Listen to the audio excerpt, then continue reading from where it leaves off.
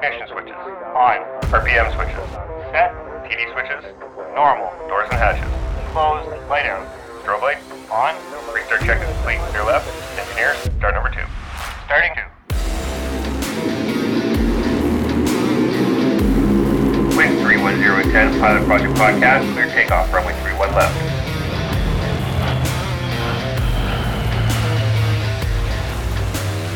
All right, we're ready for departure here on the Pilot Project Podcast, the best source for stories and advice from the pilots of the RCAF, brought to you by Skies Magazine and RCAF Today. I'm your host, Brian Morrison. With me today is my beautiful wife, Melissa Morrison. Melissa, welcome to the show. Thanks for having me. It's always a pleasure to be welcomed into the basement. So, Melissa, can you start by quickly telling us about yourself? Yeah, so I was born and raised in Truro, which is about an hour north of Halifax, Nova Scotia. I lived there with my parents and siblings until I went off to university. I did an undergrad in kinesiology at UNB, thinking it would be a more practical undergrad to get, as I was thinking about going to med school at the time. I got sick in university while I was waiting to kind of figure out what to do next. I decided to do a master's in sport and exercise science. Partway through that, I abandoned the idea of medicine altogether and decided that I should pursue what had always kind of been my side hustle of sorts, business. So I did a master's in business administration while I worked full-time, ran a business, and coached a lot of cheer teams. And I think that's a perfect summary of who you are, that you were doing 2 masters at the same time, running a business, coaching cheerleading. You were working as well. I like to be busy. Yeah. Can you tell our listeners about how we met? We met online before it was cool. I had set my, I'm going to age us here, Plenty of Fish account to a 500-kilometer radius so I could see all of the prospective suitors out there. My roommate at the time told me that I needed to get out and meet people, so she dared me to go on 12 dates in the month of December. We later referred to this as the 12 dates of Christmas. I'm not sure how persistent you thought I was, but I remember trying to convince you to meet me a bunch of times, actually. And one of them was even coffee at the airport before you flew home on Christmas holidays, because I was just desperate to finish the challenge. Yeah, because I thought you were super into me, and it turned out you were just doing a challenge. It's kind of shocking that we actually even met up at all with all the circumstances of what kind of happened the next few months. But we eventually met. We hit it off pretty well, pretty quickly. You were introduced to the whole cheer team and all of their parents pretty early. On our second date, yeah. Yeah, you met my family pretty quick after that. Yeah, it was probably our third date. Yeah. A funny thing that I always think about is how you tricked me about where you lived.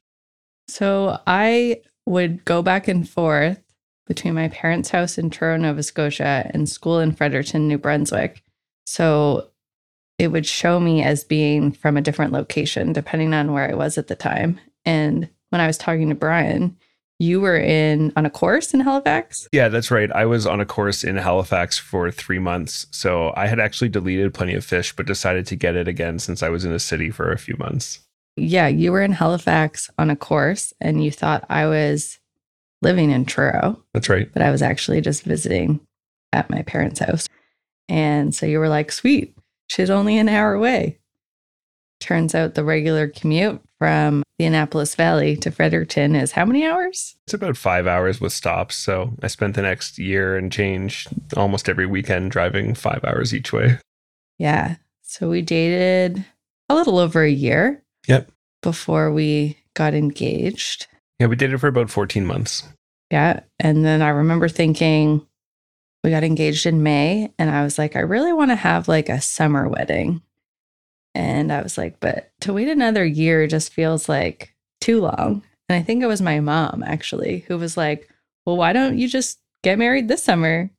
So we planned and had a wedding about 90 days from the time we got engaged until the time we got married. And I was gone for a month of that in Hawaii for RIMPAC, which is a big military exercise. Yeah, so I moved all my stuff from Fredericton into his house and got it all set up while he was away and planned the wedding. And yeah, then we got married and attempted to start our life together. That's right. So when we did start dating, what was your initial thought when it came to dating someone in the RCAF? I think we mentioned this in one of the previous episodes that dating someone in the RCF was not something that would win me over, especially the fact that you flew a plane. I didn't really care a lot about that.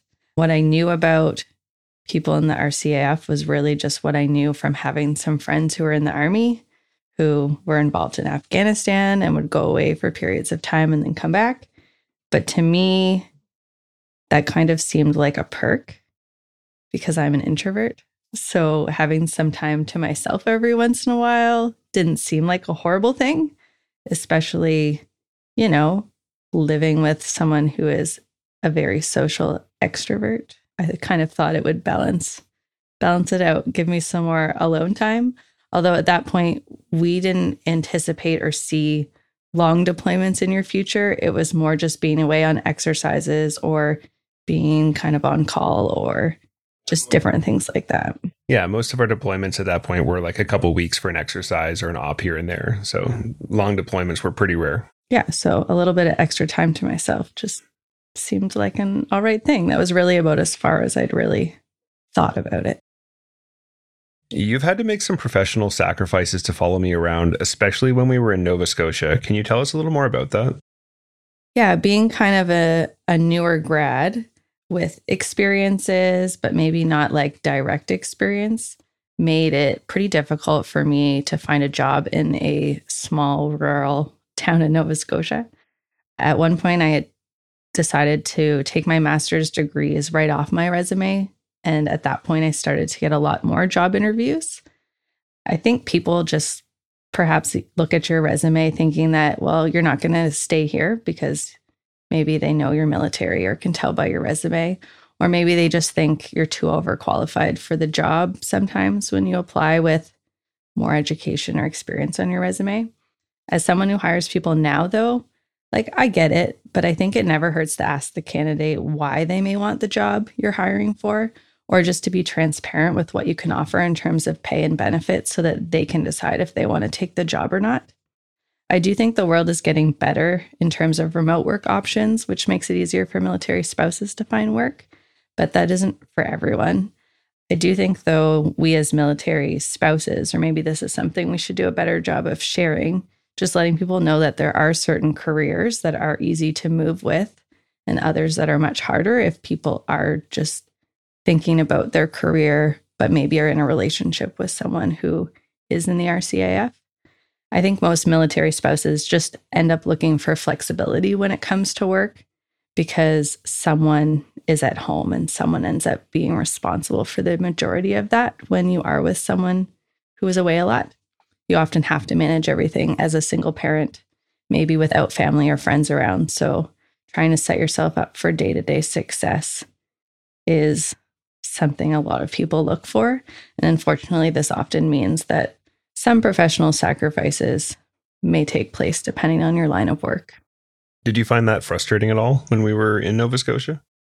I found it so frustrating because I wanted to find community and I wanted to gain experience. So I was at that point willing to take lower paying jobs or jobs that maybe weren't directly affiliated with my degrees. Like my 2 degrees are in fairly different areas. So there was lots of kind of room to grow and learn more. And yeah, it was very frustrating. There's some really small places that some of the bases are, and it can be a frustrating experience for spouses trying to find work sometimes, I think. Yeah, for sure.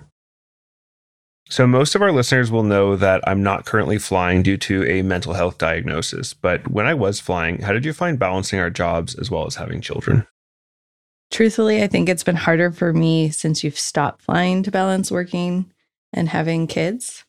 Just given everything that you're going through right now with your diagnosis, I've had to take on a bit more with just managing our life in general. Yeah, that's fair.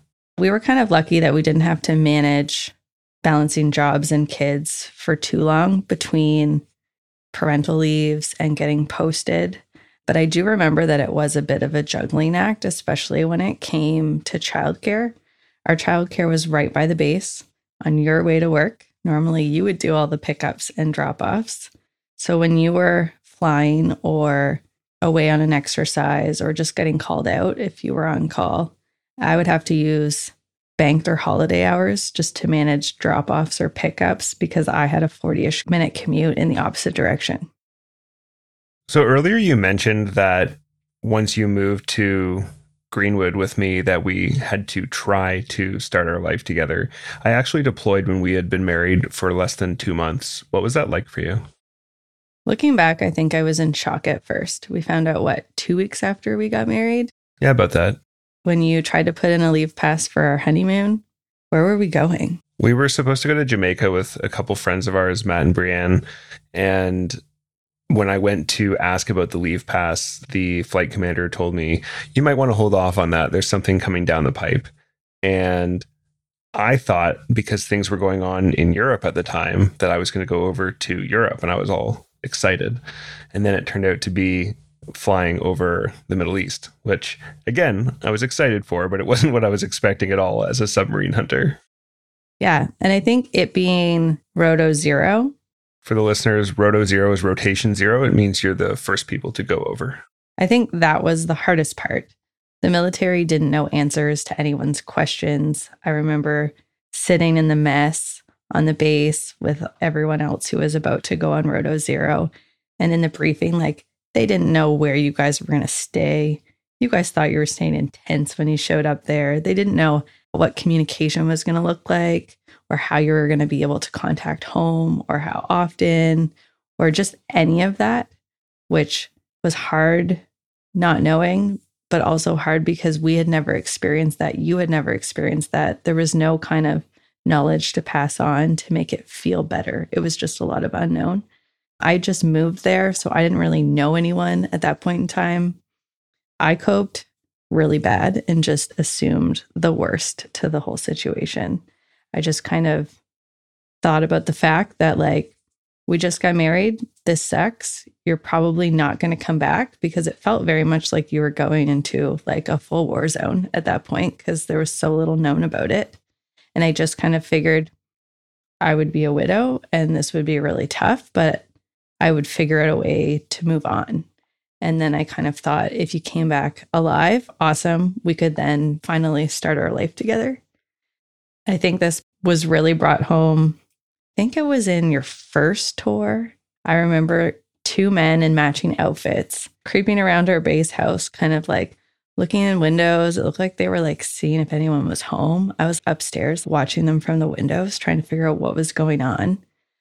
Everything I could think of was that they wanted to see if someone was home, because any movie about military people, you may remember that if 2 people in uniform come to knock on your door, it's generally not good news. They're generally coming to tell you that someone has passed away. So this is what was going on in my head as I'm creeping down, because they're not going to call you to tell you this stuff. They're going to come to your house. So at that point, all of the horrible thoughts I had kind of had became very real in that moment, until obviously I answered the door and they just wanted to ask questions or schedule something to fix on the house. I've heard that story a few times before, but I don't think I had ever connected it with the assumptions you'd made about me not coming back. I never realized how tough that must have been when that happened that day. Looking back, I think it impacted me more than I thought it did at the time. The time I was just probably more relieved than anything that they weren't coming to tell me that you died. Our time between deployments was really weird, is how I would best describe it. It's really hard to build a foundation or grow your relationship when the other person isn't there. And for us, we were pretty newly married. This was our first time living together or even being in the same province for any length of time. Being deployed isn't like your long distance dating, which is kind of what I thought it would be like. And I was like, whatever, we've been doing this our whole relationship. No big deal. Because you can't be real and you can't talk for hours or just FaceTime while you're doing whatever.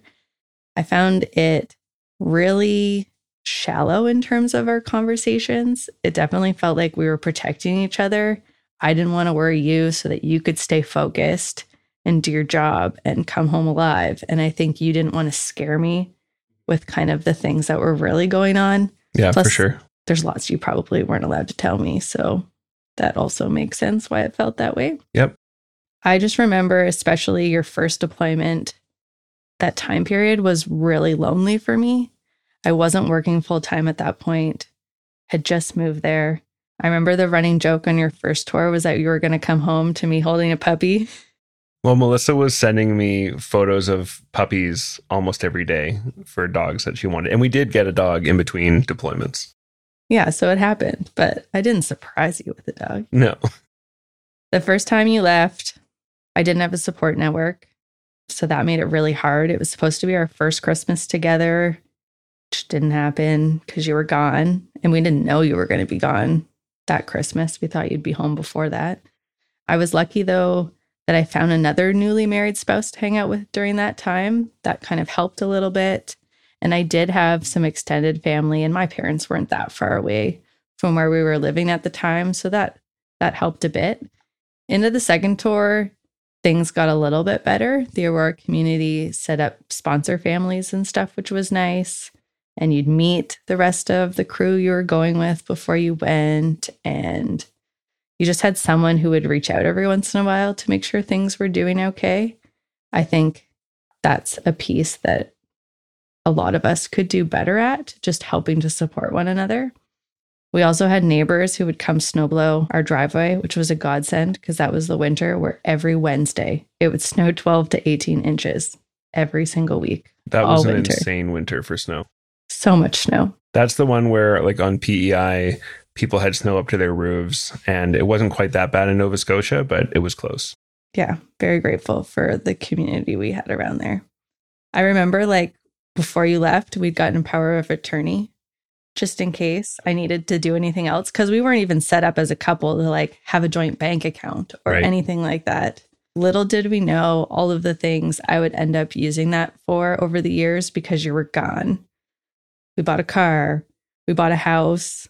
I moved into our military house on my own. I moved into our house we bought in Greenwood, 8 months pregnant without you because you were away. I was in the Arctic for that. Yep. Yeah. Like, it's crazy to think about all these big life things that like I just did on my own because you were gone.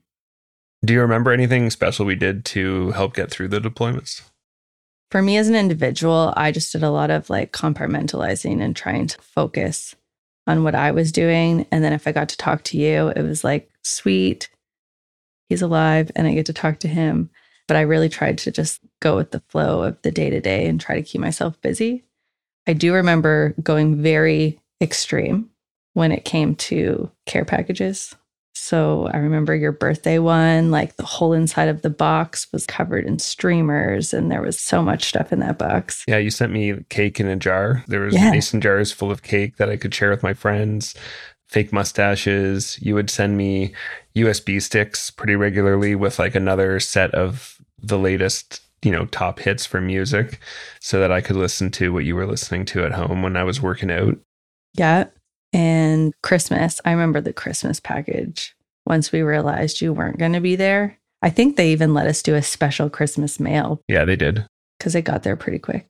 But I had sent you like a little mini light up Christmas tree and lights to decorate your bunk and Santa hat and obviously like our traditional Christmas traditions of pajamas and things like that in your box just to try and make it feel a little bit special. It was nice, for sure. It was a tough time. It was not easy to be away at Christmas.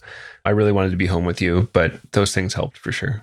Yeah, and I just got to, be one of those people that kept their Christmas decorations up forever because put them up after Remembrance Day and kept them up until you came home and we could actually have Christmas, which ended up being February. So it was definitely the longest I've ever had Christmas decorations up. What do you think has been the hardest part of being a spouse to someone in the RCAF? For some people, and I think for me at one point as well, I think the change and need to adapt to new places, new plans, all of that stuff is really hard. Change is kind of a constant in life, though. And I think for most couples, this doesn't really sink in until you have kids, just how much things change. Every couple weeks with kids, something changes. So I think I've gotten a lot better at dealing with change and adapting to things as they come, kind of rolling with it, making the best out of situations now. Yeah, for sure. I've definitely grown in that area. For me, the hardest part is the unknown. I'm pretty big at compartmentalizing and living to make kind of the best out of moments. So that definitely has helped me a lot. But you never know when a flight will be unserviceable or when a call out will happen when you're on call. Remember your check ride for your aircraft captain upgrade? Yeah, it got delayed a bunch and ended up being on my 30th birthday. Yeah, so we were like, all right, he's got this upgraded flight. A couple weeks later is his birthday. We should be pretty safe to plan his birthday because he's not on the schedule yet. And yeah, delay after delay. Finally ends up you take off like the morning of your birthday party, finally. And this is like his 30th birthday. So we've got like, I don't know, 20, 25 people coming to our house for supper, I think even. And the whole time I'm like, is he going to make it to his birthday party? No idea because you're flying. So obviously I don't know when you're going to get down. I'm just like waiting for a message. People are like, is he home yet? Is he coming? Like people are showing up to your birthday party at our house. Don't know where you are. And then eventually we get a text message and I'm like, he's coming. And he passed. And I just remember being like so relieved that I didn't have to like just host this giant party by myself that wasn't even for me. Yeah. And then it was pretty epic though when you showed up and it's not only your birthday and all your friends are around you to celebrate, but also you had this good news that you passed your upgrade flight. And yeah, that was a great day. Yeah. What has been the best part of being a spouse to someone in the RCAF? The community you get to be part of is just incredible. You have to do work and put in work to kind of make it happen, but you have so many instant connection points with other people who are in the RCAF. Those people get it. They know what you've been through or what you might be going through. You can laugh at kind of the struggles and ridiculousness of the system, but you can also learn from each other. I find there's always someone willing to make new friends or looking for friends. And there's always kind of places to stay around the world, which is pretty cool if you like to travel. What's been your coolest experience as a spouse to someone in the RCAF? Flying the Aurora with you was a pretty surreal moment for me. Yeah, that was pretty cool.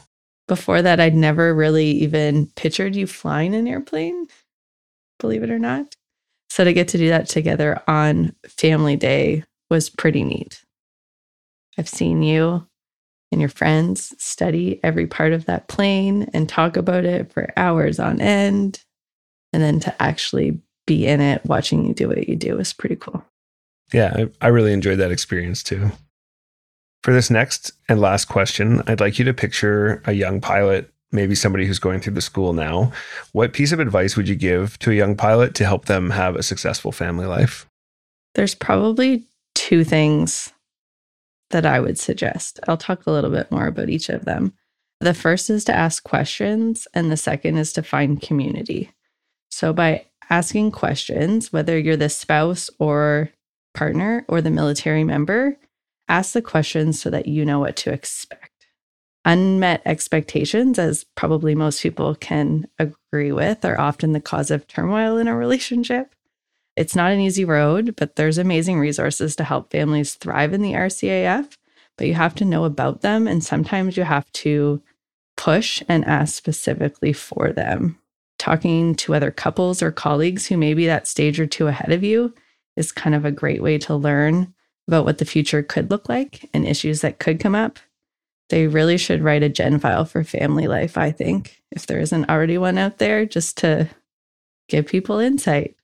Relationships are tough in or out of the military, but I really believe strongly that if you're both willing to put in the work, there's lots of resources available to help you succeed along the way. And when it comes to finding community is what will make your life feel full. We had a great group of friends before we had kids, and we have an amazing community here in Portage right now. And having those people helps your mental health, but it also gives you options to help manage your family life, especially during those times when you may be solo parenting. So it can be a huge support just to help you navigate all the different things that you as a military family might come up against, whether it's deployments or trips away or things like that. And I think just being open and willing to kind of pay it forward. I remember when we first got here, people didn't really go away a lot. But when you guys would do your cross countries, I'd always be like, who's away? Who's away? Let's make sure we have them over. So it's one less meal they have to think about or something like that when someone's away. And I think just looking for those little opportunities to also give back and help support your community where you are is just a good way to constantly make sure that the military community is going to keep supporting one another in the future. Yeah, for sure. So Melissa actually came home today during her workday for her lunch break to record this. So I just want to thank you so much. I know from personal experience how busy you are, and I really appreciate you taking the time to be here today. Thank you. No problem. If you ever need me back, you know where I live. All right, so our next guest today on the Pilot Project podcast is my good friend Janet Musters. Listeners will remember our show on Tack Hill with Janet's husband, Pete. Welcome to the show, Janet. Thanks for having me. So Janet, can you start by quickly telling us about yourself? I was born and raised on a small farm in southern Alberta near a little village called Milo. After I graduated, I got my private pilot's license thinking this would be an exciting career for me. After I finished my private pilot's license, I took a year and went backpacking with my friend and realized that was way more fun than having any career. So spent a while backpacking and waitressing just to fund my traveling addiction. Then decided I needed an actual career and figured people around the world like to eat. So I went and got a culinary arts degree. Worked at that for a little bit, realized it really wasn't for me. And then after a brief stint in banking, I actually ended up at the age of 27 going into school for my nursing degree and became a registered nurse and kind of realized along the way that this was actually where I was meant to be and have been working at that ever since. So you've had a lot of adventures, eh? I have had a few twists and turns along the way, trying to figure, as everyone has, figuring life out, figuring out who they are and what their real passions and interests are. Yeah. I mean, that actually is kind of similar to Pete, right? Like he had a couple different stages to his careers through life before he landed on being a pilot in the RCAF. Exactly. So how did you and Pete meet each other? The running joke is that I bought him off the internet. I was single and I was in school full time and I was working part time. So it was hard to meet people.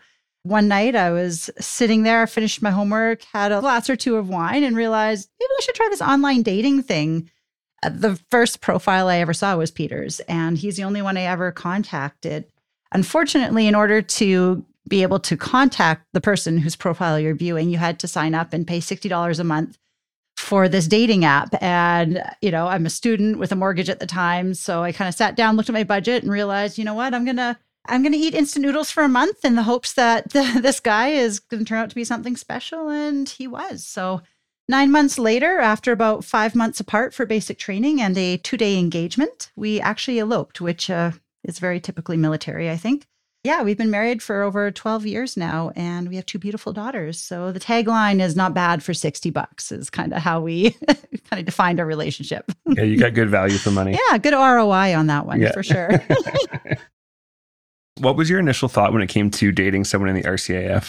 Well, Pete actually wasn't in the RCAF when we met. He had his commercial license, and he'd done some crop dusting and some work as a glider tow pilot. But, bills have to be paid, and those typically don't pay too well. So he was actually teaching high school social studies when I met him.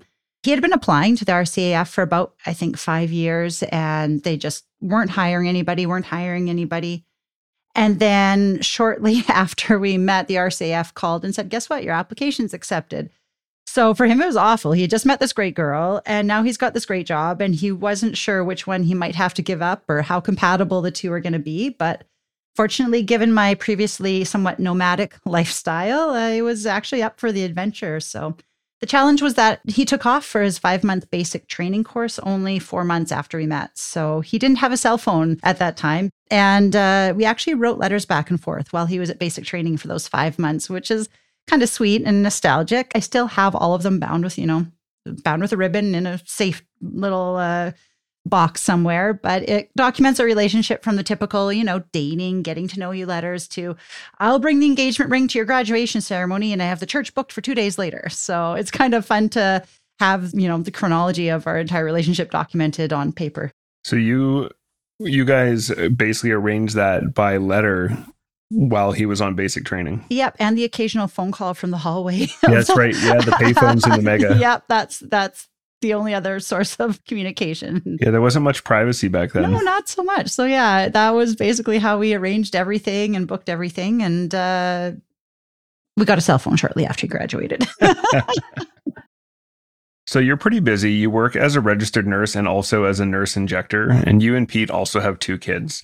How have you found balancing employment, parenthood, and being married to an RCAF pilot? It requires a very large calendar in our kitchen. Some days it feels a little bit like hot potato, you know? Okay, you're on school, daycare drop off this day, and then I can do pickup. Then you have drop off and pickup, unless my last client cancels, in which case you can take the later flights and I'll pick up. I think one of the biggest challenges with being a military spouse is that you often have no support. You're often dropped into this random town. You have no family, no friends. You're trying to do it all on your own until you find your tribe of people.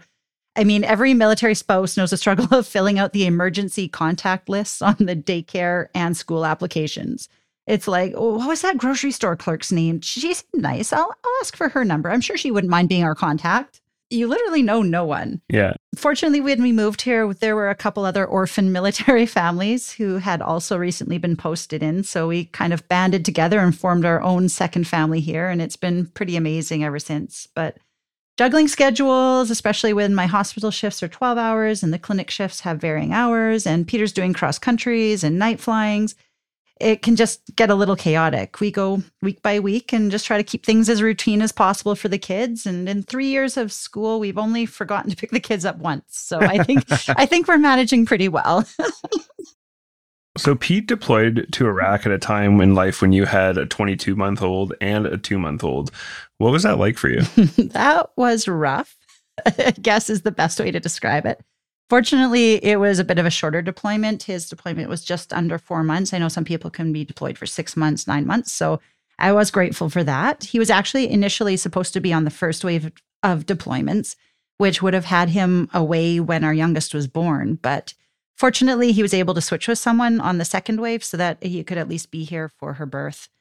I remember being very intentional about making sure that we had family photos done after our youngest was born. You know, on the surface, you tell yourself, oh, it's just because we want to celebrate our growing family. But deep down, you know, it's because your spouse is deploying and like, well, what if? It was really hard. We were living in a town where I really only had made one close friend, and I was too exhausted to get out and do many activities. My oldest didn't nap well, and I had a newborn, and they both woke up 2 to 3 times a night each at different times. And my closest family was 4 hours away. So I was existing at about 3 to 4 hours of sleep a night for almost 4 months. Oh my gosh. Yeah, fun times. I was able to spend several weeks with my parents, fortunately, and that was helpful. But there's a reason that they use sleep deprivation as a torture device. I can attest to that. I remember at one point, I think my lowest was when my kitchen sink got clogged, and I'm lugging my kids all around town. I'm half asleep. I'm trying to borrow plumbing snakes from Peter's coworkers and our neighbors.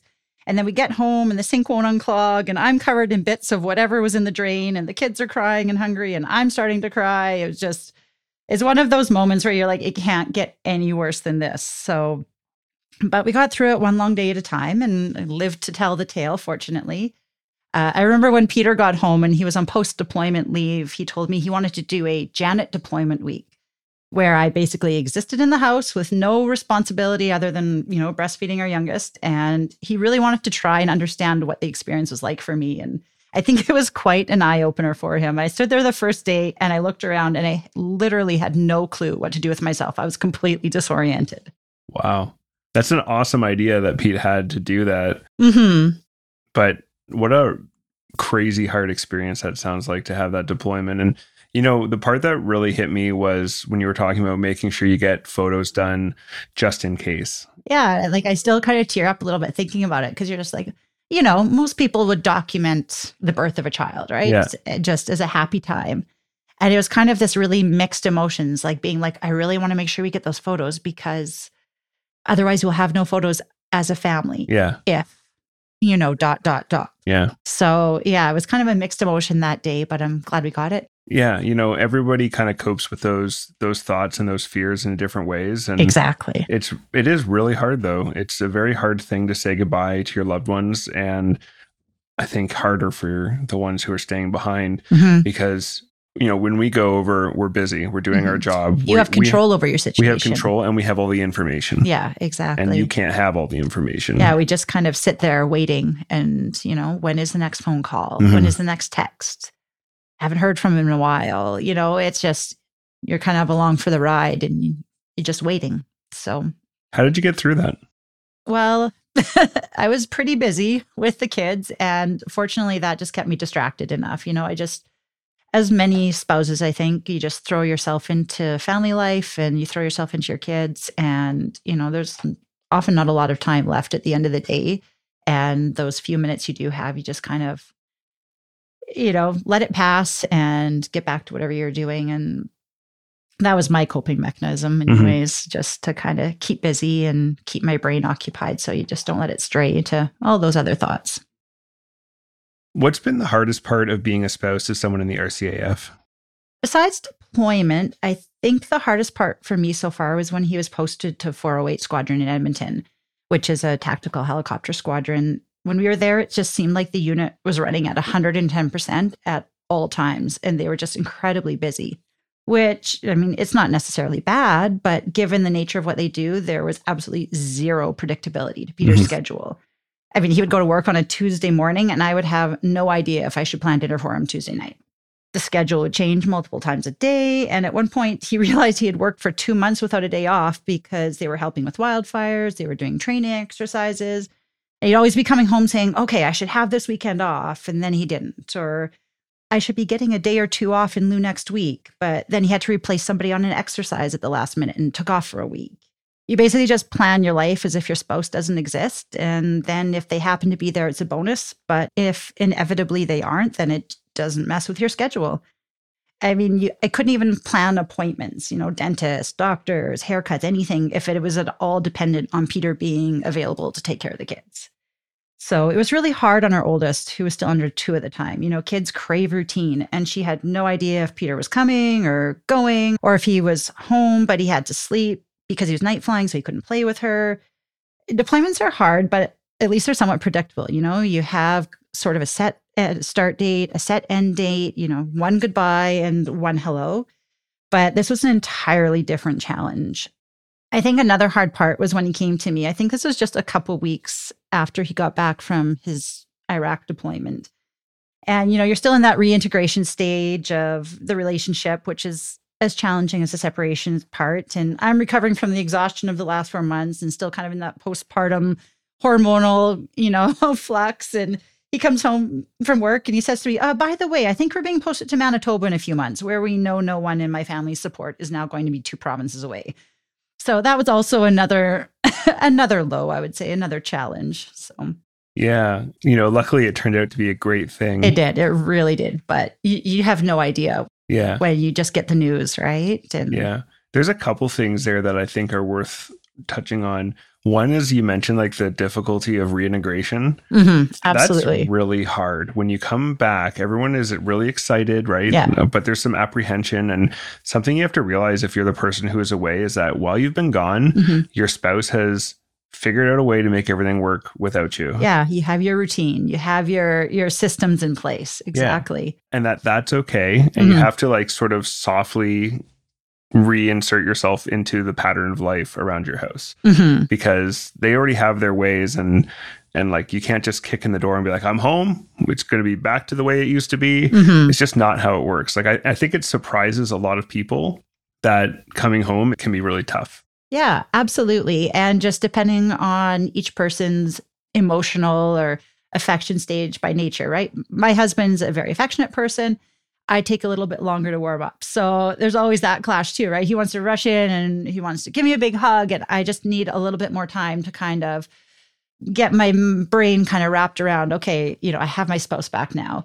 And yeah, and then just I've been running on fumes and I'm exhausted and I've managed to figure out a way to cope. And now you want to come in and mess this way up. And no, you can't. This is how I survive. And just sort of realizing that I need to let go of some of my systems and he needs to adopt some of them. And, just kind of finessing that, it takes a little while. It's not just like everybody's back together and it's all hunky-dory.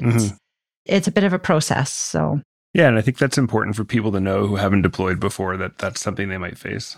Absolutely. The other thing that I think is important to highlight is just acknowledging how tough it can be at an operational unit, and that busyness and craziness is just the way things are there.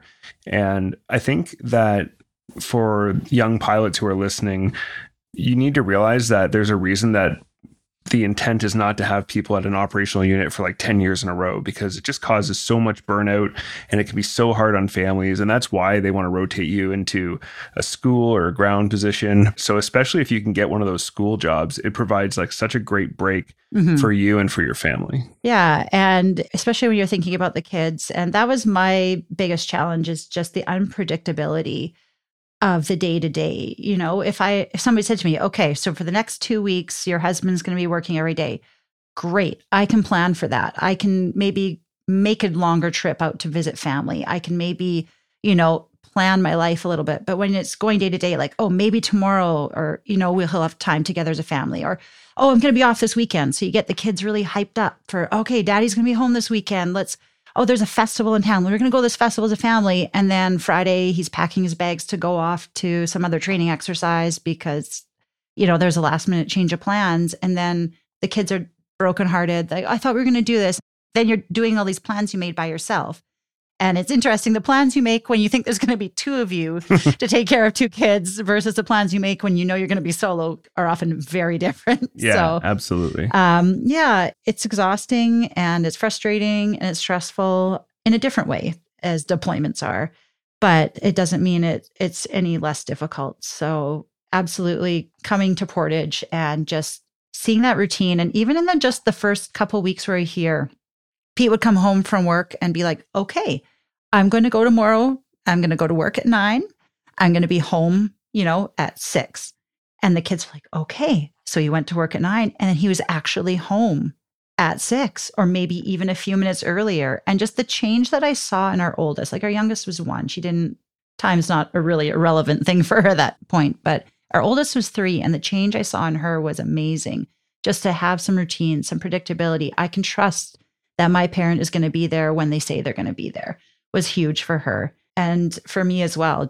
I remember Pete came to me one day and he's like, okay, so next month we're looking at doing some cross countries and this and that. And what do you think about me going for these days on cross country? And I just stood there and I looked at him. I'm sorry, next month? We're planning next month? My brain was ready to explode because I'd never been able to plan tomorrow. Yeah. So just kind of being able to relax into the knowledge that we can make plans, we can have some routine, was a huge weight off my shoulders. And yeah, I think that the military members who are working often don't appreciate how much that can mean to the person at home trying to manage everything day to day, just to be able to have that predictability. Yeah, for sure.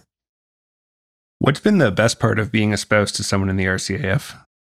The adventures are awesome. That's for sure. Always imagining where you might go next. Are we going to go to Comox? Are we going to go to Goose Bay? Could it be an outcan posting to Germany or the States?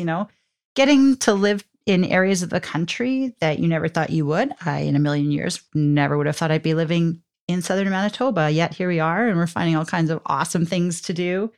It has been a lot of fun. But honestly, the best part has really been all the amazing families you meet. We all have this unique shared experience that not a lot of other people can really understand or relate to.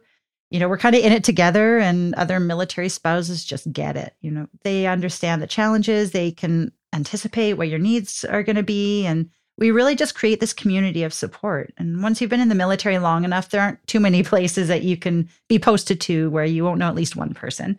So your tribe just kind of grows from there. But I've said before that this is the best and the worst part of being a military spouse. You get to meet all these amazing families and all these amazing people, but then you also have to leave them. So it's kind of a double-edged sword from my experience.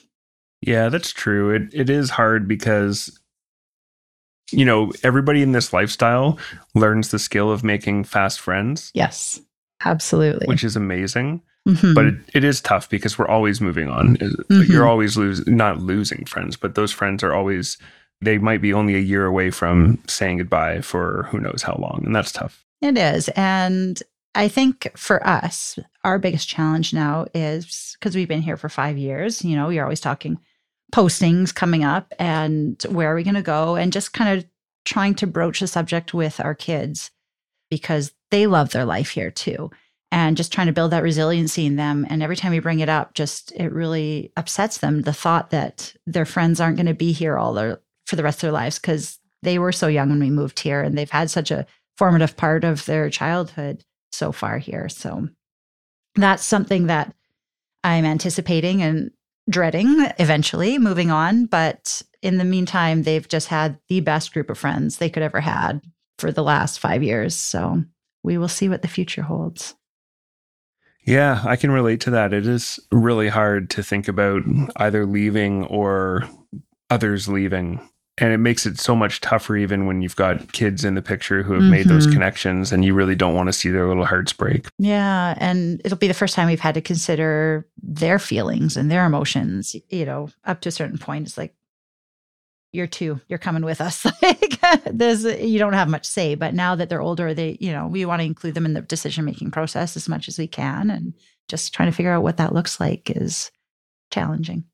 Yeah, that's something we'll have to navigate as we keep going forward. Oh, man. What's been your coolest experience as a spouse to someone in the RCAF? That's a tough one. I was trying to think about it. And I think one of the coolest experiences is always when they have family day at the base once a year. You get to have an opportunity to take a flight with your spouse or somebody else if you want to try a different aircraft. And just watching the kids watch their dad, it really helps them connect with and understand what he's doing when he can't be with them on a day-to-day basis. And I think that's really great. And I mean, flying low in a helicopter is always pretty fun too. For sure. I'm sure we're not going as low as they usually fly, So I can only imagine what it's like for them, but I enjoy it. That's my favorite part of it, is getting those little experiences that not a lot of other people would get to have, and to connect with what Peter's doing on a day-to-day basis is also a really big thing for us. Yeah, for sure. It's huge to get that, to make it real instead of just make it an idea. Mm-hmm. You see them flying overhead across, over our house every day, multiple helicopters and airplanes, but it's different when you get to be in the aircraft with them. So I want you to picture a new pilot here in Southport, someone who's in training. Let's say you run into them at a mess dinner and they ask for advice. What advice would you give to that young pilot to help them have a successful family life in the RCAF?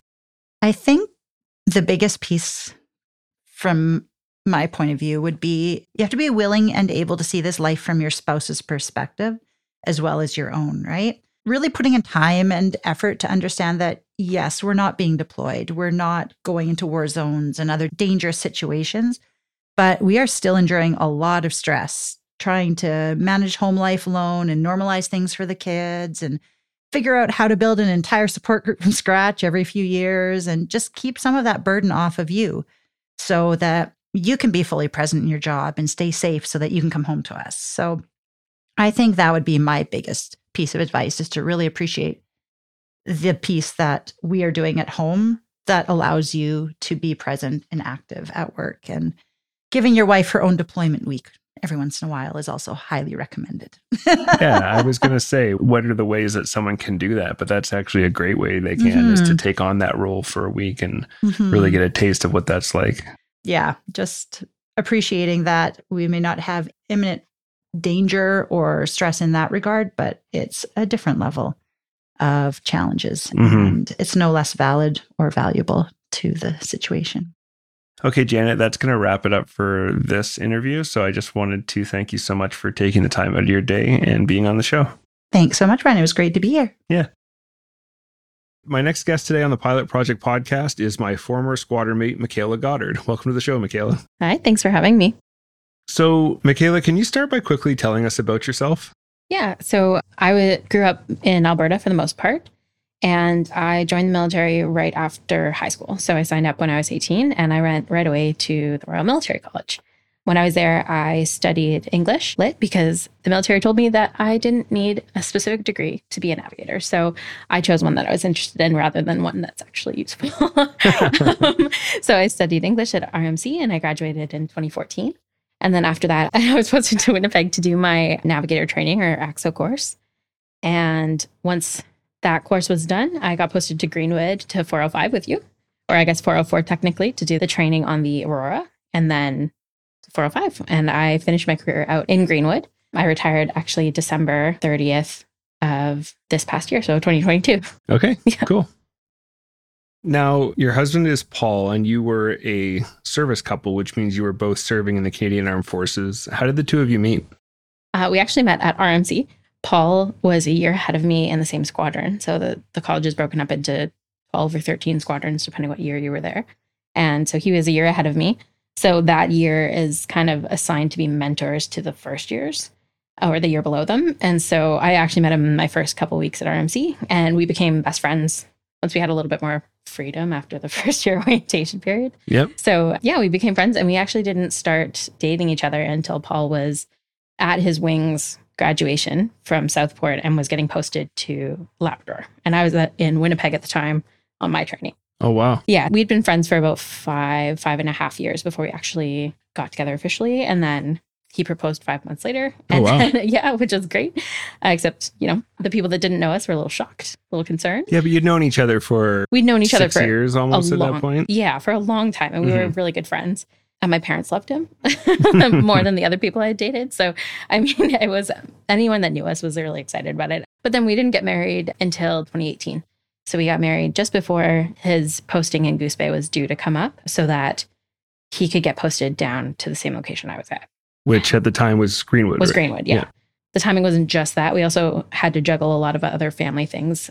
His brother's in the infantry and was deploying at the time. So we had to kind of work around trying to get everybody there for the wedding and have it done before the posting season came out. And there were so many factors that came into it. So we ended up getting married in February in the mountains. And everyone was great and no one got cold, is what they told me. So when you guys decided to date, what was your initial thought when it came to dating someone in the RCAF? Like, we'd known each other for 5 years. I'd been in the military at that point for 5 years. And I had dated other people also in the military because I guess the nature of the college of RMC was that it was so time consuming and so all consuming that the chances of meeting someone outside of it was like zero. Especially if you had any time to like leave the peninsula, the campus, and go meet people. I also found a lot of people seemed to be uncomfortable with having, if they weren't in the military, dating a woman that was in the military, even though like I was in the Air Force. So in my mind, I'm like, I'm not hardcore at all. I'm not an infantier, so this should be fine. But a lot of people seem to have a problem with that. And I get that too, because like the implication is that you'll be moving a lot and people aren't willing to do that. And that's fine. So at the time, like the fact that he was in the military almost made it better because he would understand like my schedules, even just things like terminology and acronyms and stuff, and like processes, like trying to get a leave pass in and trying to be able to, schedule things around exercises. Like that wasn't something I had to explain to him because he already knew it. So it actually was like a point in my favor, but it's pretty much all consuming, well, especially when you get to your operational squadron. So like, I never would have had the time to meet anybody else.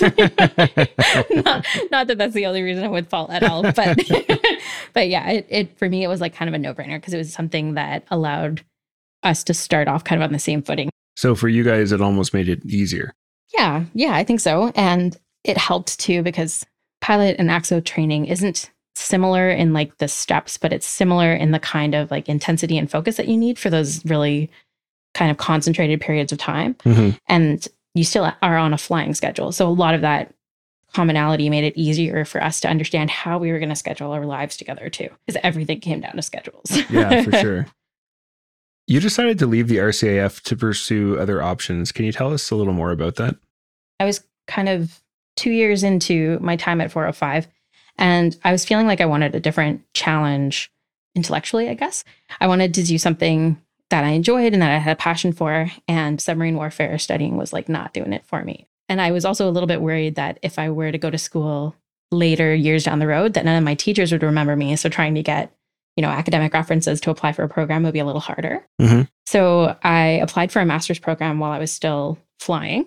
And my first thought was that I wasn't going to get in. And then I got in. And then my next consideration, because we still weren't married yet and we still hadn't bought a house together or anything, was that I wanted to get funding for sure from the military to do the master's. And if I didn't, I was going to delay it.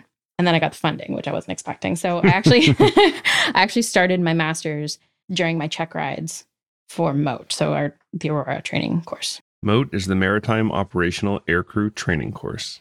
So that wasn't great timing, but yeah, that's a really intense time in your training. It wasn't the best timing I could have picked, but it worked out well. And so I finished a master's of library and information studies, which is like a total 180 from flying on the Aurora. But it was something that I was like really enjoyed and found that I really like had a passion for. And originally when I had thought about going to school, part of the goal was that eventually I would need a master's anyway if I were going to get promoted. So I would do it now and have it done out of the way.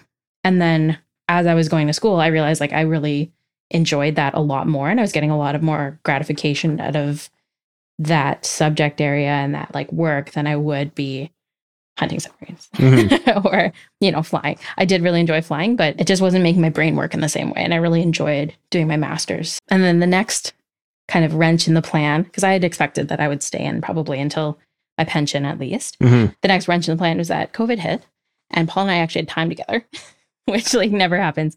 So obviously we got pregnant as many other people did. Yeah. And so we had our son, Owen, and I took a year off for maternity leave and Paul took the first 6 months off with me. And we had such an amazing time as a family, like being able to go on trips together and do kind of whatever we wanted and everything. And going back to work after maternity was exceptionally hard for me. I had a very, very hard time. And I realized that like I just wasn't passionate about it anymore. I didn't want to be deployed on a moment's notice. I didn't want to go on exercises where I'd be away for weeks at a time because I was missing so much from my son's life just being at work. And so like when you combine that with the fact that I wasn't really getting job satisfaction, I didn't get that same kind of like feel good feeling when I was at work. It kind of became a no-brainer for me to put in my release. If you love the job, it makes those sacrifices easier to bear. But if you found that it's become something that you're not passionate about anymore, it's a lot harder to make those sacrifices. Yeah, exactly. And it was just getting to the point where it wasn't worth the time and energy that we were spending on it for me to stay in a job that I really wasn't loving anymore. And the other big thing is we were both trying to fly at this time. So Paul is, he just got off of 413 Squadron for Search and Rescue. So he's a cormorant pilot. So his schedule was all over the place. He'd have night shifts, he'd be on call on weekends, or he'd be out in the day and, he'd get a call out 10 minutes before shift ended, and then he'd be gone for the next like 8 hours or more. So then if you add on to that with the Aurora hours of flying like 8-hour flights, 6 or 8 hour flights, and, getting pushed for serviceability and that kind of stuff, it ended up that like we didn't have reliable childcare in terms of like, we did have childcare for my son, but asking them to like watch him from 7 in the morning or 6 in the morning, even if I had to go in early for a flight, till whenever one of us could get home, just wasn't really a feasible option. Yeah. And like, especially not for a 1-year-old that needs that routine and getting to bed in their own house and all that other stuff. So it became just like an absolute nightmare trying to schedule Paul's work schedules with my reintegration training and my flights and simulators and everything. And it wasn't working. So it sounds like the writing was on the wall. Yeah, definitely. You mentioned a second career. Now that you folks are here in Portage la Prairie, you're having to sacrifice that career until you can find childcare in order to support Paul in his flying career. Do you find that difficult? Yeah, we had kind of had the expectation that we would be able to find at least part-time childcare, and I would be able to kind of easy my way into this new career and this new field, even if it was part-time, just to get my feet wet and see kind of what area I wanted to work in, because it's pretty broad. Like there's so many different ways that I can apply my schooling. So I was really looking forward to that too. And it also helps when you move to a new place to have like a cohort of people. So when we moved here, like the families here have all been amazing, but there's no like, I don't have any kind of job satisfaction or like meeting new people and working with new people. It's all meeting with the primary aim basically of like making new friends for me and for Owen. Unlike other postings that we've had where like I will get posted into my own job and I'll make work friends and acquaintances and whatever. There's none of that. And so then it's not a good way to start, I guess, because it's quite isolating when you don't have a job. Like you don't have this like mechanism that's built in to meet people. You really have to like go out of your comfort zone, set up play dates with random people that you've never met and just hope they're cool.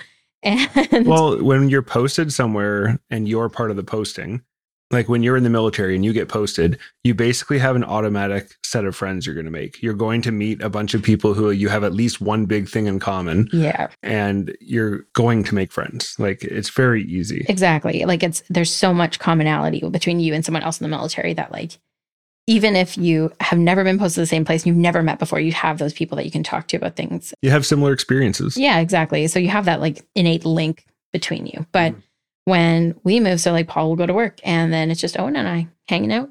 And as cool as that kid is, it's not mentally stimulating. Yeah, really, for sure. Right? So like a lot of the stuff that I was craving that I wasn't getting in my job and that I really found through school, I'm not able to continue to pursue because like you can't leave a 2-year-old at home, I'm told. So yeah, that's a bad idea. So we really need to like, we were waiting and we're on every wait list possible. So that's harder. It wasn't a part of the posting that I was expecting because I was just really excited for this next chapter because for me, it meant a new career, you know, a new chance to contribute and to make new friends and everything like that. Like that part wasn't scary, but when you get there and then you don't have anything to do, if you know what I mean, like obviously you have tons of stuff to do because you're setting up your life in a new place, but you don't have that career purpose. It makes it really hard.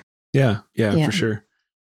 A major challenge of being a service couple is postings. You were posted apart while engaged for 3 years. How did you make that work? A lot of FaceTime and Skype and things. So for the first year that we were apart, I was in Winnipeg and Paul was in Labrador. So we had a 2-hour time difference. So that worked out a little bit better because that by the time Paul was having dinner, I was getting off work. So we'd have a chance to talk while I was working on dinner and he was kind of starting to wind down for the evening. So we'd usually plan to call each other. And even if we didn't like sit and talk for very long, we always kind of made an attempt to make sure that we talked for at least 10 minutes a day, whether it was on the phone or whether it was a video call. And then once it got posted to Greenwood, it made it a lot easier in some ways because we were in the same time zone. So with that, again, we would FaceTime like every day. And you didn't even have to be sitting there like, you know, when you have a video call and you're like really intent, that's all you're doing. We would just have FaceTime on while we're doing stuff, while we're cooking, while we're reading, while I was doing homework and studying, that kind of thing, just so that we could talk as if we were in the same room. That made a big deal. And then basically all of our time off was spent visiting each other. So I think Paul, between work and visiting me from Labrador, he got like the Air Canada elite status for like 50 legs in a year, you know, like it was just a lot of visiting back and forth. And just making that like conscious effort to spend time together. There was a couple of times where we had overlapping exercises and the time change would just be nuts. So at that point, we would just send each other messages and whenever you could answer, you could answer.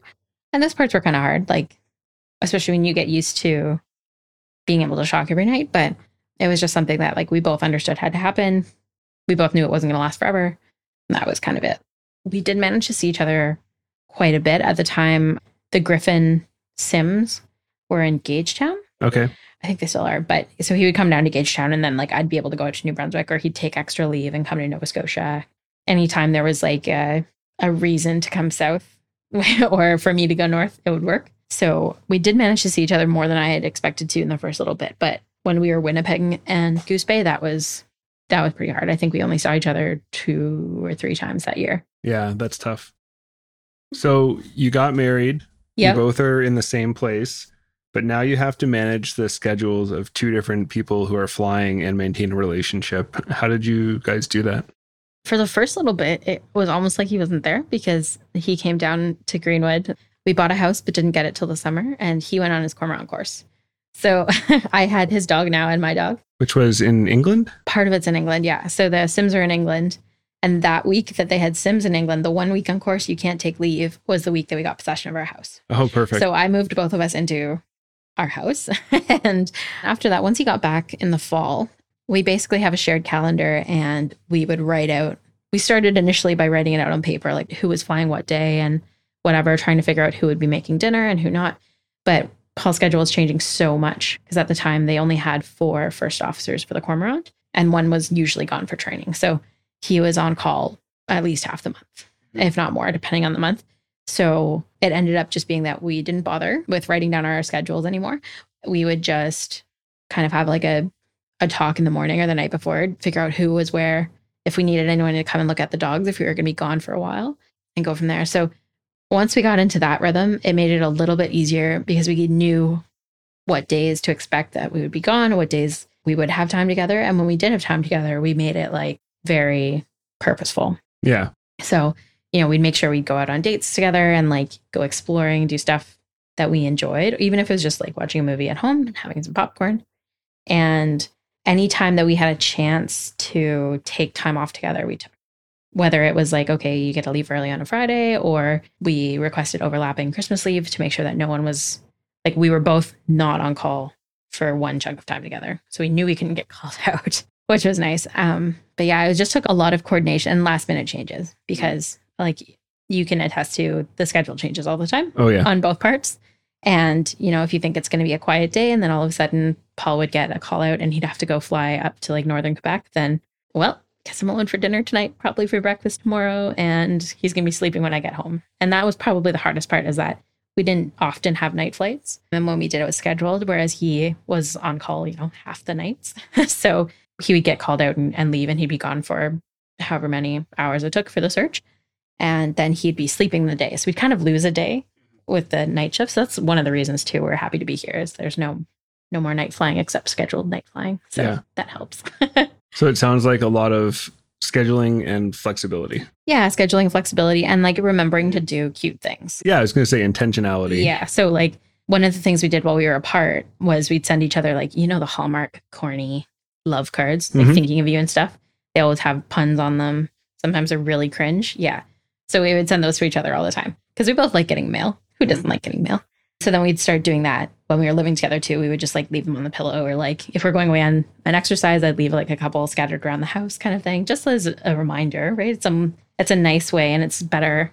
I find it's better in some ways than just like a text, because a text you get used to texting back and forth, and like I don't feel like you get the same kind of connection. Whereas like if you're doing that really cute thing, or like you buy their favorite dessert, Paul would usually buy me flowers and have them like set up before he'd leave on a course. So I'd have like something nice in the kitchen to look at while he was gone. Like it was really, you have to be cute and like a little disgusting about it to really keep it like happy. Yeah. What's been the hardest part of being a spouse to someone in the RCAF? Not being able to plan ever, like trying to plan family vacations or getting to see our families at all. Like we've both been away from our families for 12 years and not lived remotely close to them. So trying to plan times when we can go see family, we can take that time together as well, is always frustrating because there are always constraints, right? It could be nice for you to go and see, your brother's birthday, but that's not going to line up with Christmas leave or summer block leave, or someone's on a course or whatever. So there's no ability to do a kind of long-term planning. The other thing now that we have Owen too is thinking of schooling and like those long-term plans that people that don't have to move as often, you get to plan that. You get to decide, like, I really want my kid to go to this school, or, I really want them to be in like this sport or this club. And you can have that reliability of, well, we're going to live here for the next 15 years. So like, we know that they're going to be in this school district, yada, yada, yada. For us, we aren't even sure if we're going to be in this province when Owen starts school. And if we are, we don't know how many grades he's going to do. Right. So it's such a crapshoot trying to find and plan for your future. That's probably the most frustrating part, because every time you get settled too, like you'll get settled and comfortable and you'll be like, okay, maybe we could stay here. And then something will come up and you'll get posted, or even if you don't get posted, something will change that will affect those plans. So there's no sense of long-term stability in the sense of plans. I mean, obviously there's long-term stability in Paul's career and some things remain constant. Any kind of like family planning and stuff is just a disaster. Yeah, for sure. What has been the best part of being a spouse to someone in the RCAF? That's kind of a hard one. I think on an individual level, like between Paul and I love seeing him when he's like really thrilled about his job. So there's a couple times, like his first couple of rescues, especially the first rescue that he got where it wasn't a search, it was actually a rescue. So he got them to medical aid and they survived. That was like such a rush, I think, for him, and seeing him like so happy and so proud of that was like really awesome. And then the other thing is, as much as we complain about postings, like having a chance to live in different places around the country has been awesome. Like we loved Nova Scotia. Neither of us are from there. I'm from Alberta. Paul's from BC. And we absolutely loved living in Nova Scotia. And I never would have moved there. Like what would make me move there, right? There's nothing else that really kind of pushes those boundaries and gives you those different kinds of experiences, like being told you have to go live there for 3 years or more, right? So that I think that part's been the best. Those two things, yeah. What has been your coolest experience as a spouse to someone in the RCAF? One of our friends is going to be a little bitter about this, not going to lie. When Paul was up in Goose Bay flying on the Griffin, it's quite a small squadron and everything, and they knew that I was also military and also aircrew. So when I came up to visit the Christmas after we got engaged, his CO approved me to go fly with them. So I got to go in the back of the Griffin, and we went up to the Mealy Mountains, which is just outside of Goose Bay, and like landed on a mountain. And went and got off. So we've got like a selfie of us together on a mountain. Like that was pretty cool. And none of the other spouses could do it because they weren't military. That's why one of our friends is going to be really salty. But because for the longest time we didn't tell her it happened. But yeah, I think being able to see them like work like that is super cool. And the helicopter pilots get to do the mountain flying course in Penticton, which is like super cool. They just get to go learn how to like land on teeny tiny pieces of mountain and do weird helicopter things. But so I got to fly with him to there, and they actually let me like sit in the front seat and fly a helicopter with him in the back, and you're just there to watch and whatever. It was a lot of fun. That's really cool. Yeah, and we got to go scare a mountain goat. Like it was great. It was a lot of fun. Every time that course comes up in interviews, everyone talks about how incredible it is. Oh, that's like the best flying you'll do in your life. Yeah, it's unreal. And like they have these little helicopters. They remind me of like little sports cars because they're just like, you know, the cockpit bubble basically, and like the rotor blades in the tail, and then you just go. They were doing like canyon runs and stuff. Like it's definitely super cool, and that company is like so professional and so nice, and like yeah, everyone that I've talked to, they just are like rant about that course because they're like, everything's so smooth, everything's so well planned, we get to do such cool flying. Like yeah, it was cool. It was a good chance. Cool. So for our final question, I want you to think about a young pilot or a young aircrew member. What piece of advice would you give them to help them have a successful family life? I think you really need to be purposeful about your work-life balance. That's something that is really easy to ignore, especially when you're young and either single or kind of newly married. When you're in that young family stage where maybe you don't have kids yet, maybe you're thinking about it, maybe you aren't thinking about it, but you're newly married, because you're new and gung-ho, and usually you're doing an upgrade process or working, you know, towards your goals. It's really easy to get sucked in to work is life, which it isn't. Like, not to be harsh, but when you retire, the RCAF is going to continue on without you, right? Yeah, like it's 100%. You are not the make and break piece of the entire organization. So you need to take time for family that you're never going to get back. Those are things you really need to focus on. And especially with kids too, like when you start to have kids, take the time off. Like a lot of people I know didn't take parental leave, even though they're entitled to it and they can, because they wanted to continue on with their flying. But the planes are going to be there when you get back. Yeah, right. I agree. Like it's totally okay to love your job and to be passionate about it and to, you know, volunteer for things and volunteer for trips. But you have to check in with your partner and make sure that they're not missing you, right? Like they're going to miss you a little bit, but if they feel like they're missing huge chunks of your life, take some time to focus on that. And also remember that they're going to be the ones that are sticking around with you. And kids, or like your early years of marriage, like you're not going to get those back. So make the most of them and you can still enjoy your job. And then you have like a much better, ideally healthier relationship when you come out of it at the end. Yeah, I like that. Yeah. Okay. Thank you so much for being here. Thanks for taking the time out of your busy day. I know you're super busy with Owen and everything else in life and getting settled in this new place. So thank you so much. Yeah, no problem. Thanks for having me. Our final guest today is my very good friend, Lyndsay Olson. Welcome to the show, Lyndsay. Thanks for having me, Brian. So Lyndsay, can you start by quickly telling us about yourself? So I grew up in a small town called Port Alberni on Vancouver Island, BC. I moved to Victoria, BC, which is about 2.5 hours from my hometown, just after graduation, and I attended Camosun College. And I was one of those people that didn't know what I wanted to do with my life. So I took a 1-year certificate program in office administration and was hired by the BC government shortly after. I worked for the BC government for 10 years and held 5 different positions. And during my time with government, I discovered that I have a knack for writing. And so that sort of propelled my career forward to where I am today as the Director of Communications for Southern Health Santé Sud, which is the Southern Health Authority here in Manitoba. I was a dancer growing up. I have 3 children. And of course, I'm married to Nils, who is a maritime helicopter pilot by trade and currently an instructor here at RCAF in Portage la Prairie, Manitoba. Awesome. So how did you and Nils meet each other? We met through Plenty of Fish, which is an online dating platform, or it was a very popular online dating platform back when we met 12 years ago. I have no idea if it still exists, but it's definitely one of the originals. Yeah, it was very common back then. Yeah. Once you guys started talking on Plenty of Fish and you met him, what was your initial thought when it came to dating someone in the RCAF? So that actually prompts a bit of a funny story. So prior to meeting Nils through Plenty of Fish, I had been on a date with a Navy guy who explained in great detail what deployments look like and all the comings and goings. And I thought to myself, nope, I have no interest in that. Why would I want to be with someone who's gone most of the time? So I just wanted no part of that. And fast forward to meeting Nils. He was actually very strategic about not mentioning that he worked in the military. He vaguely mentioned that he worked in aviation and eventually disclosed that he was a pilot.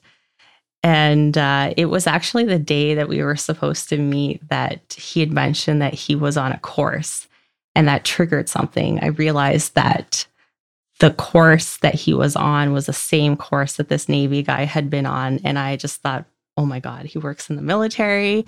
And so I confronted him by text. And you know, when somebody's, texting, there's those 3 dots and then pause and then 3 dots. And so that went on for like 5 minutes. He eventually just said yes. And I had this like out of body experience where I thought, okay, I have 20 minutes before I need to catch a bus to meet this guy. And I really like him. I can tell that we have chemistry.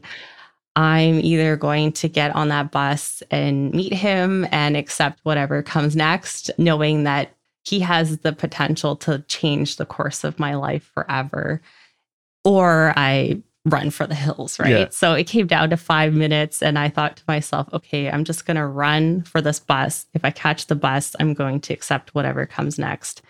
If I miss the bus, then we were never meant to meet. So obviously, I caught that bus and the rest is history.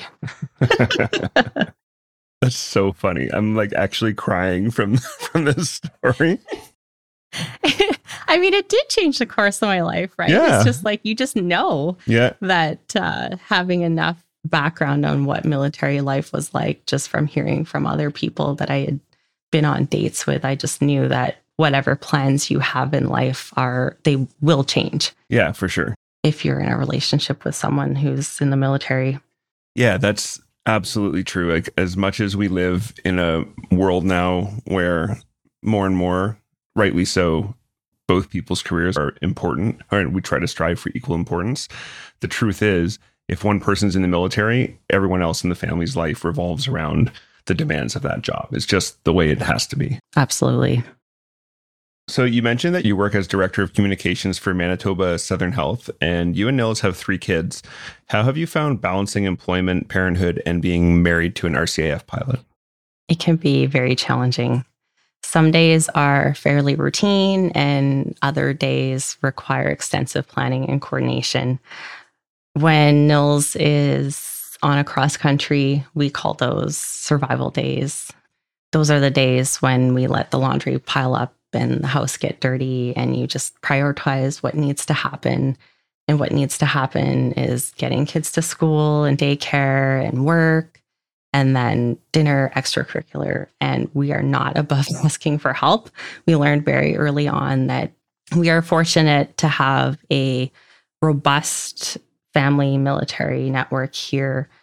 I mean, I can't even I don't have enough hands to count how many times you and Melissa alone have helped our family in times of need. And that's just one of many families that steps up to the plate to help us. Yeah, we're so fortunate here in Portage La Prairie at the school because people have the extra bandwidth to help each other. And I found that this place has been really great for almost recuperating from the crazy life of operational flying. And we can all help each other out a little more. And it's been really nice. I couldn't agree more, Brian. It's been an incredible experience. Mm-hmm. So going back to when you met, very shortly after you met, Nils left for his operational training unit. To follow it up, he was quickly sent away on a 9.5-month sail. What was that like for you? It was a big eye-opener. You don't realize how long 9.5 months is until you're in the thick of it. And during that time, I had a lot of time to reflect on what our life might look like moving forward. So we did not have kids at that time. And I just kept thinking to myself, this is only the beginning. This is going to get more challenging as time goes on. What will this look like with kids? There was a lot of reflection that happened during that time. So it was tough, but I think I always knew that it could get tougher. And so I kind of was thankful for the position that I was in and that I did not have kids and that I was able to carry on with my job, no problem, while he was away. But it must have been really difficult because how long had you been together before he went to the East Coast to get trained on the Sea King? We had only been together for 2 months before he left. And leading up to his departure for Sea King training, he just kept mentioning that he was going to go on a training course and it would be a couple of weeks. And then it was a couple months. And then, true story is that it was 7 months, but he just didn't want to lose me. And he wanted to, ease me into the idea that he would be coming and going frequently, which is exactly what happened. And then he came back. And how long was it before he left on that sail? 2 weeks. 2 weeks. So you were together again for 2 weeks and then gone for 9.5 months. He had a few deployments prior to that big one. Okay. So he had like a 2-month and a 4-month, and he was always home for a couple of weeks in between. Yeah. And then of course that long sail. And after he came back, we got married. Yeah. Wow. So that's a lot of time apart. How did you two keep things going during those times?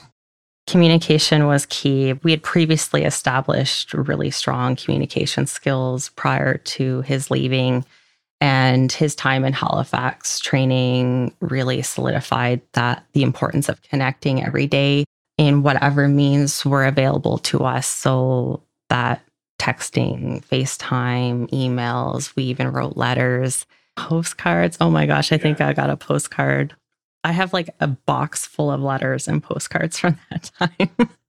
I should dig that out sometime. Yeah, you should. Yeah.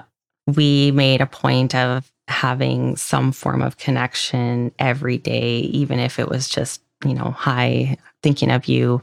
I'll talk to you soon. So those deployments kept coming and Nils sailed or deployed on ships a total of 5 times while you've been together. Can you tell us about some of those experiences? When I look back on the time of deployments, there's one deployment in particular that sticks out to me as being especially hard. And that was the last deployment he was on before we got posted to Portage La Prairie, Manitoba. It was a 5-month sail. Our first child was not even 1. Mm-hmm. And I was pregnant with our second child. So I was in the process of returning to work following mat leave, and our daughter was going to daycare for the first time ever. So there was a lot of change happening, and I quickly discovered that when your child goes to daycare for the first time ever, they catch every virus known to man. Mm-hmm. So our daughter was just constantly sick, and nothing could have prepared me for that experience. I ended up burning all of my vacation days within the first 2 months. So I had to have a really awkward conversation with my boss about my situation, being, essentially a single parent at the time, and obviously not being able to send our daughter to daycare. So I found that really challenging and just a huge eye opener. I didn't realize that she would be sick so often. She also suffered from reoccurring ear infections, but we didn't know that they were ear infections at the time. So she would get sick and then she would get really sick. And so there would be lots of sleepless nights and me trying to work with her home during the day while she was extremely, extremely ill. And frequently she would, on 3 occasions, she was admitted to the hospital because of how sick she was. So you can imagine how stressful that would have been as a first-time parent and trying to maintain a full-time job and just not having that support person. You really lean on your other half in those times, especially making tough parenting decisions. So it was just incredibly challenging. And the whole 5 months is just a blur for me. There was one day in particular that sticks out in my mind. I ended up contracting gastro. Oh, no. Yeah. So I had one of those nights where I was up all night puking. And I remember waking up the next morning to this knock at our front door. And, I hobbled over to the door and I answered the door, and it was my neighbor. And she just took one look at me and was like, "Oh my gosh, you're not okay." She's like, "I'm coming in. I'm going to help you. You need my help. I'm not taking no for an answer." And she just packed a bag and she took my daughter for the day and she said, "You need to sleep. You go to bed." And I remember waking up at 6 p.m. that day. Like I slept the entire day. And I woke up at 6 p.m. and my neighbor was sitting at our dinner table feeding our daughter dinner. And I just cried. I was just, oh my God, like I didn't realize how much I needed help. And I don't think anything could have prepared me for what was to come, right? And, from that day forward, she showed up every day. Yeah, What a great neighbor. Yeah. I mean, and honestly, my takeaway from that experience was you need a person or people. You need a community that can help you when your spouse is deployed, especially when you have children. Yeah. Nobody can or should have to do it alone. Yeah. If you don't have kids, it can be very lonely. And obviously, if you do have kids, it can be incredibly overwhelming. Oh my gosh, yeah. And just I did not prepare for what was required to keep my head above water during that time. Like I don't know why we did not realize that, simple tasks like grocery shopping and cutting the grass and doing laundry, walking the dog, like there are not enough hours in the day to do all those things and be a parent to a toddler and work a full-time job. So we learned very early on that you need help or you need hired help. Yeah. And those are survival days, right? You got to do whatever it takes to get through them and to give yourself some grace to not expect that you can possibly do all those things. You have to get help. And it's not forever. It's just that period of time when you need to accept all the help that comes your way. Yeah, absolutely. And I think an important thing to remember too, you keep listing off having a kid and working and trying to keep everything going by yourself, and you were pregnant. I was, yeah. I was very pregnant with our second child. So I was like, that's exhausting. It was on its so own. exhausting. Yeah. Having a sick toddler and those were some really tough days. I really like what you said about the importance of help. And I think that just highlights how important it is to have a support network, to make sure that before your partner is deployed, to make sure that you have that support network in place. You have those people you can count on. Yeah. Oh my gosh. You need people and you need to know when you've reached your limits. Mm-hmm. And I learned that very early on. You're not doing yourself or your family any favors if your glass is empty. If your basic human needs are not being met, then you need to do something about it. Yeah, 100%. What has been the hardest part of being a spouse to someone in the RCAF? It's all the unknowns. there's always a curveball. You don't know what it is or when it's coming. It could be something as simple as a breakdown during a cross country.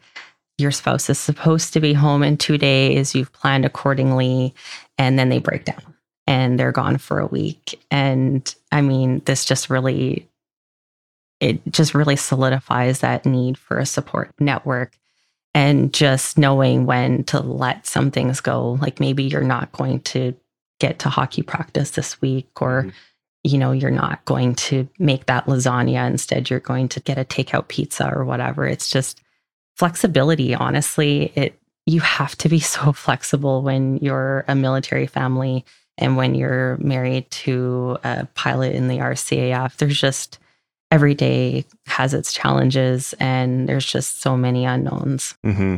And those are just the small things. On top of that, you've got like the big things like postings and yes, all kinds of things that can unexpectedly change your life in huge ways. Oh yeah. It can be pretty overwhelming when you think about what's next, and just that feeling of just not knowing. I mean, you can have all the plans in the world, and ultimately that decision about where you're going next isn't always up to you. Mm-hmm. So that's a lot to accept. Yeah. How do you deal with those unknowns? I think our move to Portage La Prairie is a good example of, I was very, very nervous about that move. I had never been to Manitoba. It was a lot of unknown for me, leaving, the only place I'd ever known, which was Vancouver Island, BC. I grew up there. And so that was a really tough move for me. But I quickly realized that there were many, many perks to moving out of that comfort zone and establishing friendships and relationships with other military families, because we didn't have that in Victoria. As I had previously mentioned, we really didn't have a support network there. But here in Portage La Prairie, it's a really small community. So you don't really have a choice. Like, you make those connections right away. Mm-hmm. And it's been a very positive experience for me. So I think that has sort of changed my thought pattern on postings, and just knowing that, wherever we go next, it's going to be okay. You're going to make a connection. And if you don't, you have all these prior connections, and they're going to help you guide your way. And you're going to fall back on those experiences and realize that you didn't have to survive that. You embraced it. You enjoyed it. You made friendships. You embraced that community. You put yourself out there. You get involved. It can be whatever experience you want, and you have to make the best of the hand that you're dealt. What's been the best part of being a spouse to someone in the RCAF? I think it just goes back to those connections. Honestly, we've made lifelong friendships here that I have no doubt that we will continue to stay in touch. And that level of friendship just goes so much beyond the average friendship. It's a family. And even your own family doesn't understand you like another military family does. It's impossible to explain. These are people that are in the same walk of life as you, and they know exactly where you're coming from. It's just a bond that it's an honor to be able to make those bonds and establish those friendships. So that's a huge positive. Yeah, I think we all have that shared experience of this lifestyle and those life experiences. And even though we come, especially at a school, from like a varied background of fleets and locations, we all understand the life, and we can all understand the hardships that each other are going through, and kind of help each other through them. Yes, it is a lifestyle. What's been your coolest experience as a spouse to someone in the RCAF? The coolest experience I've had to date would be mountain flying with Nils in the Okanagan. So I actually got to fly that helicopter, which was equally thrilling and terrifying. So I recognize that was a really unique experience that I got through Nils being a helicopter pilot. That's really cool. It was you and Nils, and you got a chance to fly the helicopter? I did, yeah. He was sitting in the back, and I got to sit in the front and actually fly the helicopter. Oh, with the instructor? Yeah, with the instructor. Yeah, of course. Yeah. That's so cool, though. They're very intentional about getting the spouse in the front seat for a 20, 30-minute flight. And I think they're very aware of that, the impact that has, because you just leading to that point, it's just training, deployments, and, and then all of a sudden there's this 30 minutes in your life where you get to be there experiencing just a piece of what they go through, and that the thrill and also the terror of flying in the mountains. I mean, I'm sure it's nothing that compares to what our spouses go through and when they're operational, but it really is a life-changing experience. It is really cool when you have a chance to bring your family flying, because you have a concept in your head of like, yeah, well, they're a pilot. They fly airplanes, they fly helicopters. That's what they do. But to actually have people come and see it and like feel what it's like and hear the noise and, just be present and be part of it is such a cool experience. It really makes it real, I think. It is an experience. There's no better way to put it. So I want you to think about, for example, the young pilots that we have here at the school. What piece of advice would you give to a young pilot to help them have a successful family life? So 2 things come to mind. The first one being that communication and maintaining connection with your family is so critical, no matter where you are. It's so important to use whatever means are available to you to stay connected with your family, even if all you have time for is a quick text or email. Hi, I'm thinking of you. I'm okay. How are you guys? Love you all. Talk to you soon. I mean, that's everything. It's everything to your family to hear from you, even when you're in different time zones and it's hard to connect. It's just nice to know that other person, your other half is out there thinking of you. Both of you are not in ideal situations. You're both going through, tough times or having tough days. So it's important on both parts to maintain that connection in whatever way possible. And especially for the kids, we are very intentional when Nils is away, even if it's just overnight, to do a quick FaceTime with the kids and say goodnight to them so that they know that wherever he is in the world, he will always take time to connect with them. The second thing is to help your family foster a connection with another family, whether that be military or just another family in the community. You need to have a support network, and it's so critical to help your family foster that connection and just to know that they have that support system, because something always comes up. You will always need to fall back on that support system, and just knowing that you have that one other person or family that can help you. It's a live or die situation. Honestly, you can't survive without it. It takes a village to raise a child, and it takes a robust family military network to raise a military family. Yeah, I agree with that completely. Yeah. So that's those are the 2 pieces of advice I have. Awesome. Well, Lyndsay, that does it for this interview. I just want to thank you so much. I know you're extremely busy, and I really appreciate you taking the time to be here and answer a few questions. So happy to be here, Brian. Thank you so much. Yeah, thank you.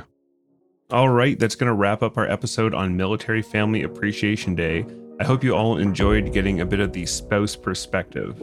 For our next episode, we sat down with Greg Gerlink to talk about his time in Afghanistan on the CH-146 Griffin. Listeners will remember Greg from our Christmas episode from last year. He's got some very exciting stories. You don't want to miss it. Do you have any questions or comments about anything you've heard on the show, or would you or someone you know make a great guest? Reach out to us at thepilotprojectpodcast@gmail.com or on all social media at @podpilotproject.